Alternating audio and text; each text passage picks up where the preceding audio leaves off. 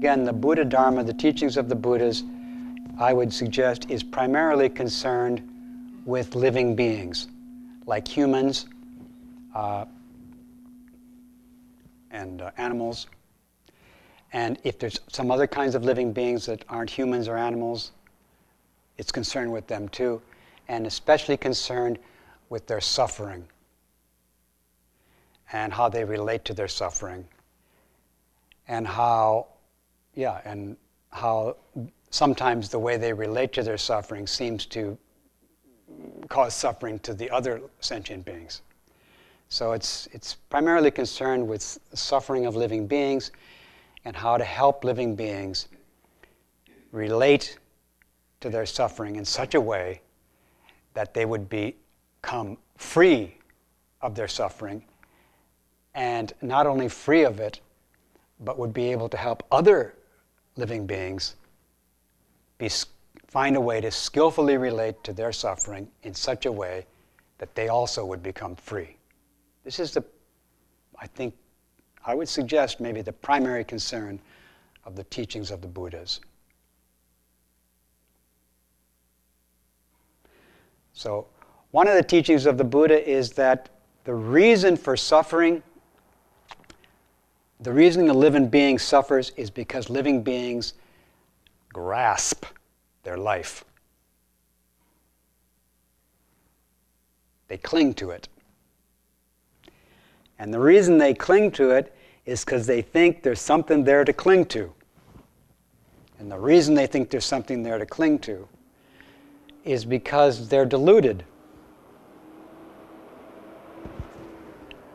They have a misconception of life.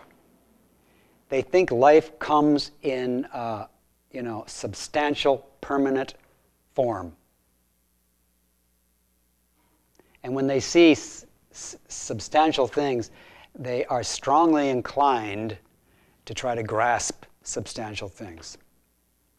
Humans are like that, it seems to me.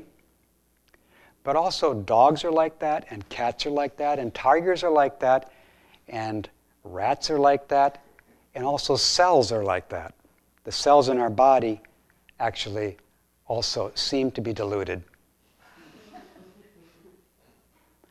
So from the very basis of our life up to complex organizations of it, there seems to be the generation of delusion of substantial things. Another way to say it is, we have minds which construct appearances in such a way that they look like they're separate from us.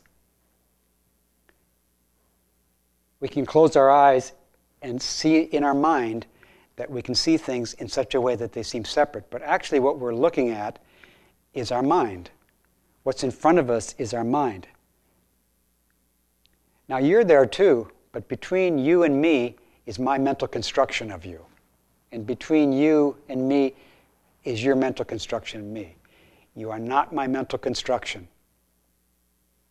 I am not your mental construction.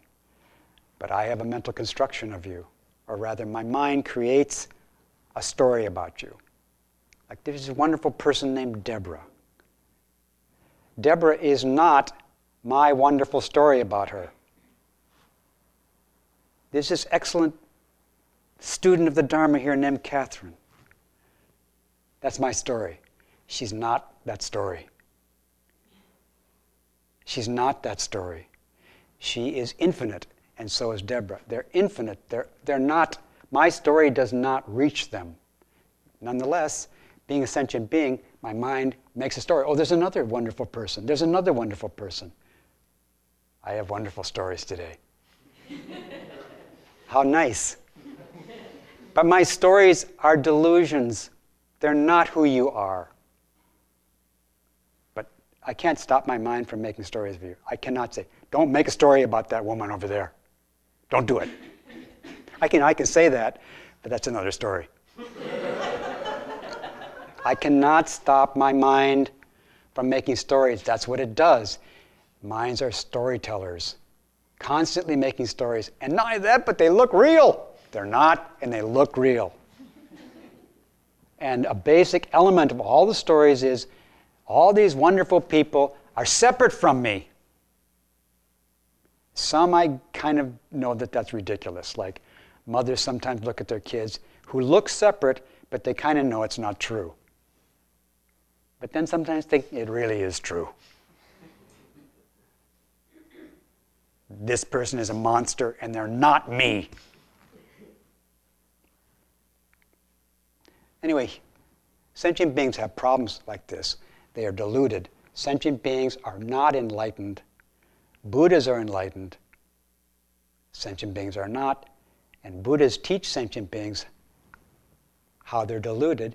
And if sentient beings receive these teachings about how they're deluded and then receive practices to apply these teachings, they become Buddhas. In other words, they come to see that other beings are not what they think of them and other beings are not separate. They get to see that. And when they see that, then they continue the practices which caused them to see that with no obstruction. They continue the practices easily. I also talked at the beginning, in the middle, and now I talk about aspiration. And so I ask you, I ask myself again and again, what is the greatest aspiration of your life? And again I mention, aspiration means a great wish. What is the greatest of the great wishes in your life? What's the most important thing in this precious life for you? I ask you that. And then I wait for a long time, and then I say, I just thought I might mention to you about the aspirations that make Buddhas. So, Zen temples are sometimes called Zen gardens or Zen forests. You know, concentration gardens or concentration forests. But Zen temples are also called Buddha-making houses, houses for making Buddhas. And Buddhas are the fruit and the realization of an aspiration. The thing that makes Buddhas is a great wish. That's what makes Buddhas. What is the wish that makes Buddhas? The wish that makes Buddhas is wishing to realize a state of maximal or optimal beneficence, optimal helpfulness, in order to help all beings. The wish to realize complete wisdom, which needs to be based on great compassion, to realize great compassion and wisdom in order to benefit all beings. That wish, that aspiration, is the aspiration which is the seed of Buddhahood.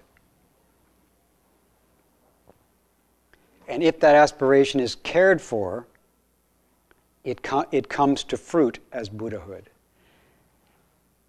And so I ask you what your aspiration is, and now I've told you what the aspiration of which make Buddhas, that makes Buddhas. And then the question is, how does your aspiration relate to that? That's for you to look at, and you can and many of you have told me about your aspiration and how it relates to this Buddha aspiration, which is also called Bodhisattva aspiration. Bodhisattva refers to those who have this aspiration and are caring for it. So the Zen house is a house to care for this aspiration and make Buddhas out of it. And the way that you care for it, this aspiration, is called Bodhisattva training or Buddha training. This aspiration is, of course, it could be said to be wonderful because it is the basis of Buddhas. It's what leads to Buddhahood. It's not just compassion, It's wishing to realize the most effective manifestation of compassion. It's wonderful, but it will not be realized without training. It's something that happens in living beings, or it's something that happens to living beings.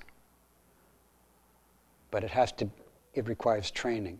So we've been talking about how do you train in such a way as to protect and develop this aspiration.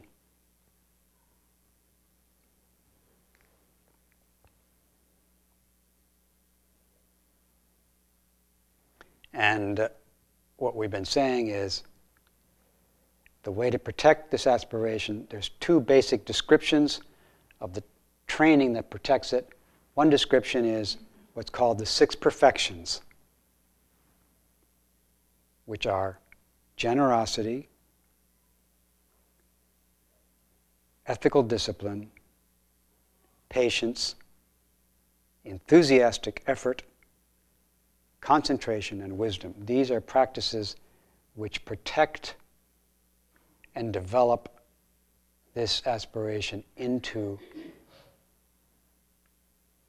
the most helpful situation for living beings. Another way to talk about it is in terms of 3 pure precepts. The precept of restraint, the precept of gathering all wholesome practices, which is actually the 6 perfections I just mentioned, and then the practice of embracing and nurturing and maturing all beings. Those are the 3. The 3 include the 6, and the 6 include the 3. The second of the 6 is the 3, and the second of the 3 is the 6.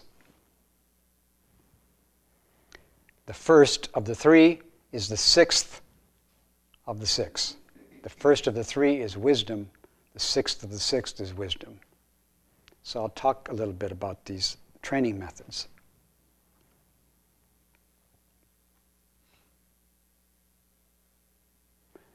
Another thing that just popped in my mind is that a basic principle that I've been saying is that by practicing compassion in response to the untrue, one enters the true. And once entering the true, the compassion by which you entered becomes unhindered. Another way, slightly changing, by practicing compassion towards unreality, towards illusion and delusion, which we have plenty of. By practicing compassion towards the unreal, one enters reality. And after entering reality, the compassion is unhindered. That's sort of the title of this week's teachings. Zen practice before and after awakening. Zen practice before and after entry into reality. If we try to practice compassion before we realize reality, we have more or less difficult time.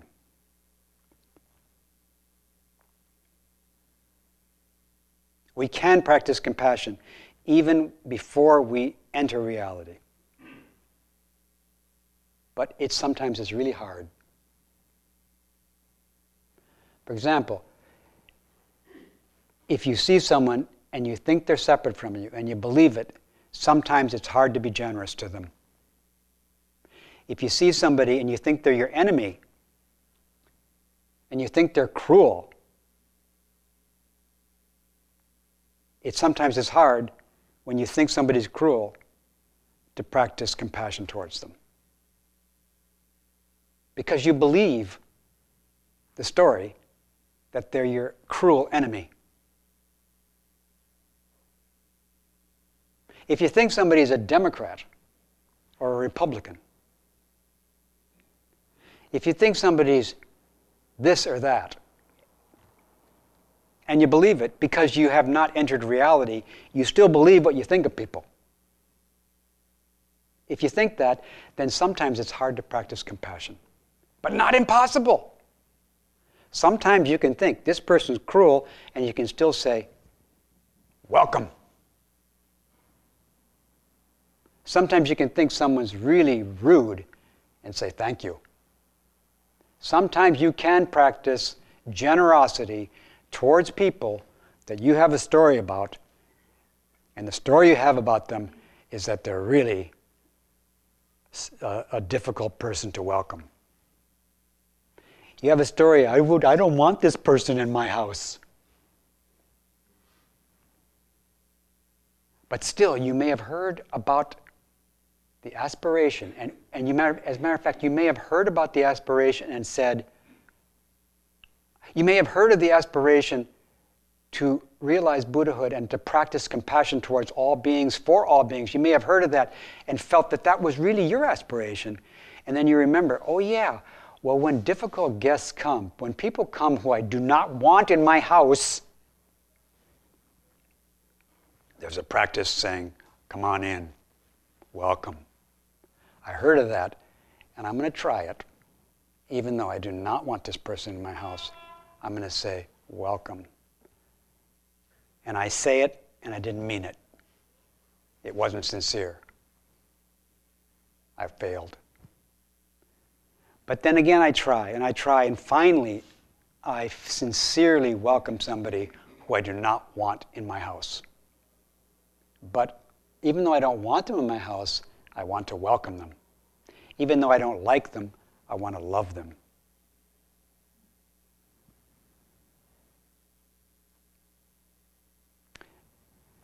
But sometimes it's hard to do that because if I have not entered into reality, and when I enter reality, I see that my story about this person is not who they are. I don't deny my story. I'm kind to my story.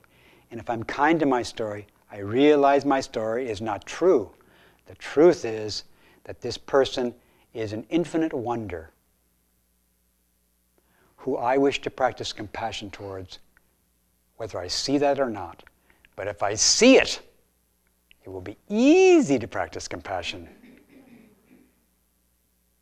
So once you enter reality, it's easy to be compassionate and generous with everybody.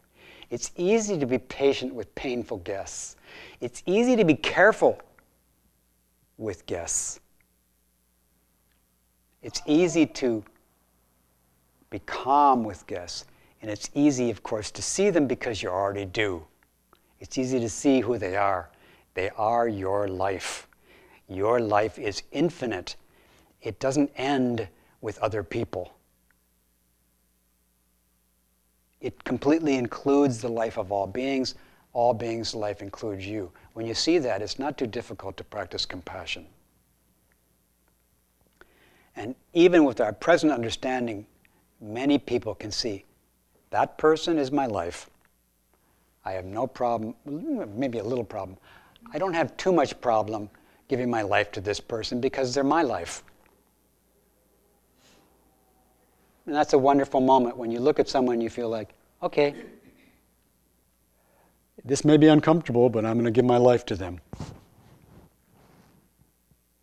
Quite a few people, as you know, are willing to give their kidneys to people. It's one of the less painful parts of your body to give away. Because they give you anesthetic usually when they take it out.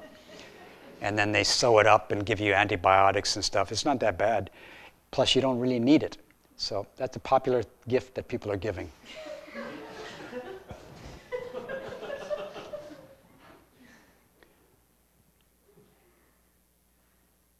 And there's other more advanced gifts. But when you understand that your life is infinite, when you see that your life is infinite, when you see that your life doesn't end around your skin, and your life doesn't stop with other people's skin, and the space in between is filled with life, when you see that, then practicing generosity and ethics and patience and so on are easy and still continue to be wonderful. Even before you see the truth, these practices are wonderful. Even when they're difficult, they're still wonderful when you practice them. And even when they're difficult and you don't practice them, it's not wonderful that you don't. So when it's difficult to be generous and you're not generous,